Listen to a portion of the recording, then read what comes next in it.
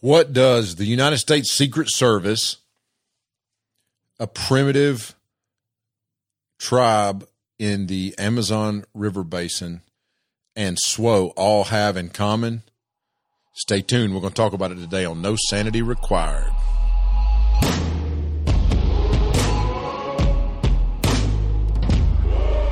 Welcome to No Sanity Required from the Ministry of Snowbird Wilderness Outfitters, a podcast about the Bible, culture, and stories from around the globe. I was recently doing a Zoom call for a youth group. We're doing a lot of that these days, and I was speaking to a youth group, and the format for this Zoom call was that the student pastor was doing an interview style. So he sent me a few questions out, said, hey, here's the things I want to talk to you about. Here's the basic flow of how we're going to do this. And he said, I want to give you a heads up so you can kind of put some thoughts together. And then I said, well, that's great, but let's also, feel free to just kind of see where the conversation goes so that it's a little bit spontaneous and it doesn't feel like I've just planned everything out. And so we get into this conversation on this Zoom call, and he asks me, we get to a point and he asks me, I don't remember exactly how the question went. It went something like, what's the craziest story ever from SWO? Or what is something like that. Like, what's the craziest thing you've ever seen happen? And then I think he even said, tell us two stories, the craziest thing that ever happened at SWO and the funniest thing, or something like that. And, and I think I told him, man, there are so many stories of people's lives. I mean, we're writing a book, and it's probably going to be like episode 1 called No Sanity Required. And it's stories from the story of SWO and the history of SWO. There's so many stories, and many of our listeners have stories that interface and intersect with SWO. But anyway, I was trying to think, okay, what's one that really stands out? And there are several that I often tell you. Many of you heard the podcast, the episode where we talked about Sunita, and that's one that certainly stands out. But there's this story that always stands out. It comes to my mind, and I've got a cousin, and he works in the Secret Service. And at one point in his career, he was on the counter assault team. And the counter assault team, it's a dude job, man. It's like a man job. It's like you tap into your inner Jason Bourne. And this is what you want to do with your life. You want to be on the counter assault team, or you want to be on SEAL Team 6, or you want to be Delta Force, whatever. And so the hostage rescue team in the FBI, these elite forces that are sort of tip of the spear. So in the Secret Service, a lot of what those guys do seems to have a mundane nature to it. And so the counter assault team, that's where the action's at, cool training. And their job is that if there is an attack on the president, they're responsible for the counterattack. So while the men closest to him are getting him on the ground and covering him up, getting him to safety, the counter assault team rolls out and goes on the offensive. They're the reactionary force. They're like a quick reactionary force. So you've got, when you see the president's motorcade and there's his limo or his Suburban or whatever, and then you'll see 2 or 3 Suburbans behind it. And 1 or 2 of those is the counter assault team. They're ready to go to war, and they're just right in the motorcade. And then, I remember talking to my cousin during one of the inaugurations. It might've been Obama's first, inauguration, or maybe it was one of the Bush inaugurations. And I said, it was, right before the inauguration, I said, hey man, I'm going to be looking for you. It was this game we would play, cause I could never find him, cause those guys stay out of sight. And he was like, later, he told me where he was at, and I was like, oh my goodness, that's crazy. He was like right there, hiding in plain sight. And I remember another time he sent me a picture. He was at the mall in DC, and he was undercover, and he had gotten in the middle of the crowd, and I forget what these people were marching on DC for. Somebody's marching there about every week. Somebody's rioting, or not rioting, picketing, whatever you call it, where they're out there marching around with their signs and stuff. And there's this, I forget what it was, but there's, 100,000 people out there, and he's in the middle of the crowd, and he had this big, huge beard and this shaggy hair. He doesn't look like a Secret Service agent. He looks more like a special operator. And he's wearing he's dressed almost like a homeless dude. The problem is he's this thick, jacked up dude. So he's He's like jacked. So he's not homeless, obviously, but he's wearing like this thick winter coat and he's got this big beard and he's right in the middle of the crowd and he takes a selfie with all these like screaming faced people around him and he's like grinning, cheesing at the camera. It's pretty awesome.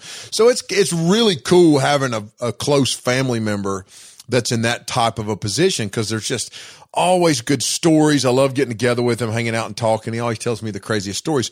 And so I got some neat phone calls from him down through the years. I had, like he called me, one time he was mountain biking with President Bush. President Bush was the second President Bush, W.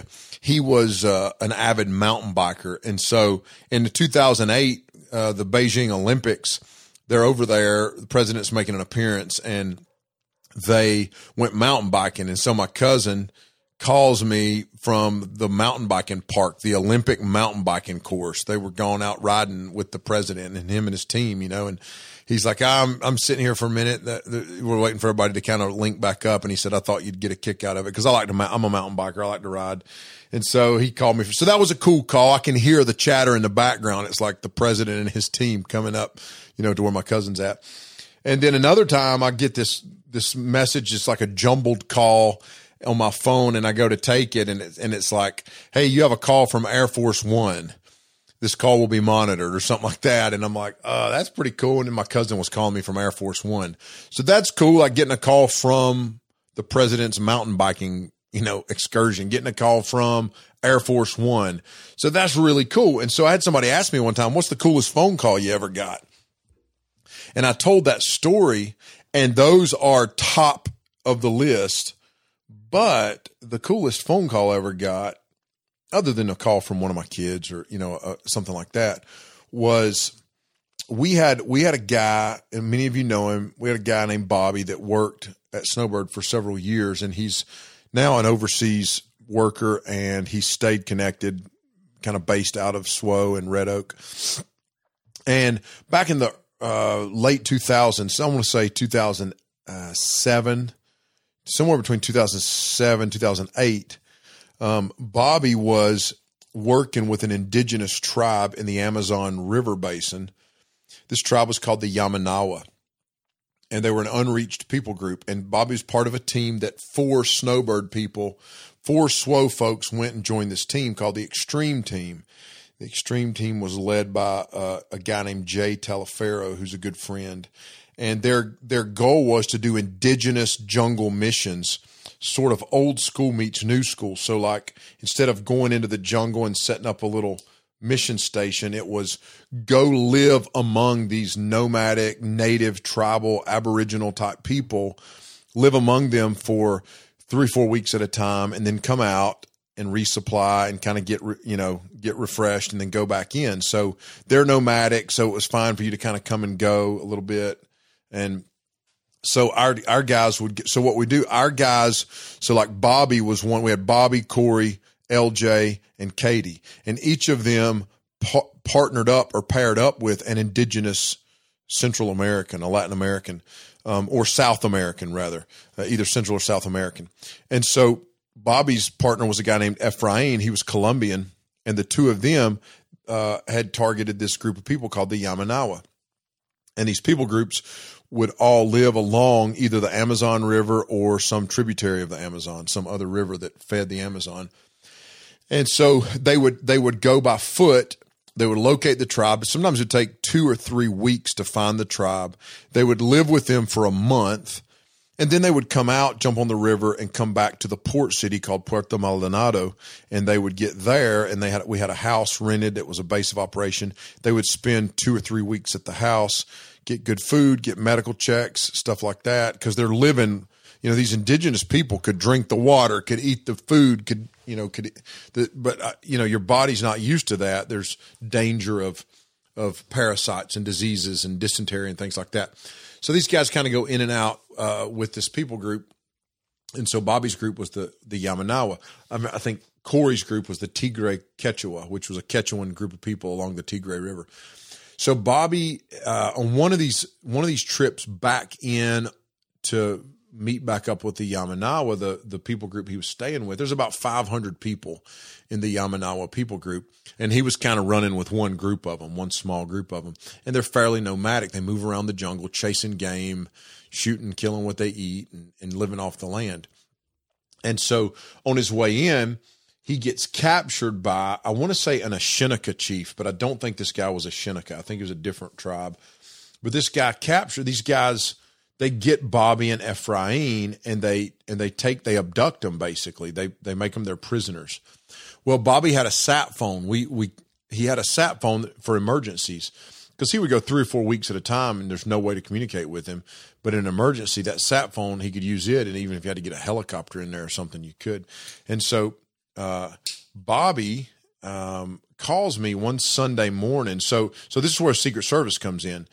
As cool as those calls are, when people ask me what's the coolest phone call you ever had, this to me is the most intense phone call I've ever had. One of them. We'll talk about some more when we give you an update on our brother B in an episode here in a couple of weeks. But this phone call at this time was the most intense phone call I'd ever gotten. I get a call, and it's Bobby on the other line, other end of the line, and he's on the sat phone. And I said, "What are you doing?" And he said, "Well," he starts to tell me how he's been abducted. He said, "Yeah, this guy, he's got us. He's so-and-so. He's a chief." You can actually look this dude up. I can't remember his name, but you can look him up. I looked him up on Google. There's literally Google images, because this guy became sort of the face of the native movement, or the native people, when there was like it was like an environmental effort in that part of the world against big oil or against logging. I don't remember. But anyway, this guy was there's pictures of this guy, and he's like missing an eye where he's been from like a tribal war. He's got scars on his face. He's a legit native chieftain, and he's captured Bobby. And Bobby said, "I think they're going to kill us." And he's almost like, nonchalant about it. And so this guy, Bobby says, this guy wanted to speak to my chief. I told him I was from the north, and he wanted to speak to my chief, and he knows about phones because of the oil companies that are working there in the jungle. And he's seen these oil executives come in and out in airplanes, and he's like, there are these, this is another story that maybe I'll tell another time about Corey, one of our other guys, but you got airstrips. They land planes out there in the middle of the jungle where they're drilling for oil and stuff like that. And so,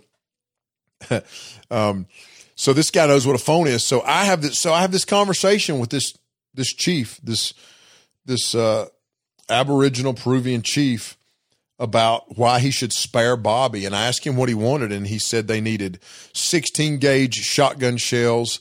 They needed flour and sugar. And there were some other things I can't remember, but I asked Bobby, I was like, "Can we get that stuff upriver to them from Puerto Maldonado?" Bobby said, "Yeah, we can get that stuff to them." So I told him, if you will spare the lives of my friends, Bobby and Ephraim, then we will bring your people the supplies that you've requested. And we did, man. We got that stuff loaded up on a boat, and it took a week or two to motor that thing up the river.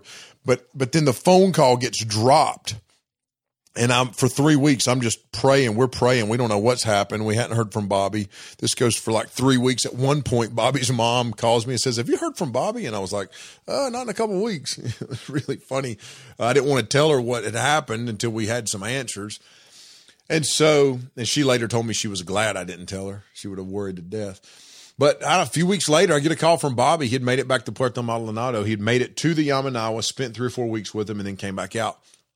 And what happened that day is after the call got dropped, the chief was going to kind of like consider it and think about it and keep Bobby and Ephraim captive for a little while. And then the chief got drunk and passed out because that's pretty common. They drink this fermented yucca plant. It's commonplace there. And so he gets drunk, passes out, and a couple of guys let Bobby and Ephraim go. They're like, "You got to get out of here. This dude wakes up. He's probably going to kill you."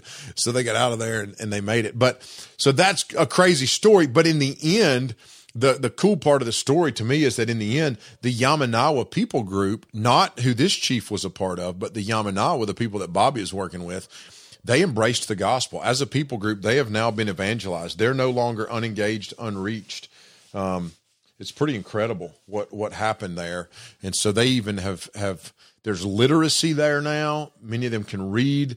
Wycliffe Bible translators worked to get to get the Bible translated into their language, portions of it. And so pretty cool story. But yeah, when people ask me about the like crazy SWO stories, that's one of them. But also when someone, once in a while I've had somebody say, what's the craziest phone call you ever got? I think that's it. That's the one. So pretty cool hearing from Air Force One. Pretty intense hearing from a third world chief. So, you know, just some days are world ruler days. Yeah. Some days you talk to chieftains and presidents and stuff like that. So anyway, I hope you got a kick out of it and enjoyed that story. But in the end, I hope the positive message is, man, people are doing the work of getting the gospel to hard places, and where that's happening, SWO always wants to be a part of it. And maybe, I don't know, man, maybe the Lord will use this story as you hear it to trigger something in you that says, I want to take the gospel to the nations. I want to be a part of a story like that. And I think that would be awesome. So thanks for joining, and we'll catch you in an episode real soon. Thanks for listening to No Sanity Required. Please take a moment to subscribe and leave a rating. It really helps. Visit us at swoutfitters.com to see all of our programming and resources. And we'll see you next week on No Sanity Required.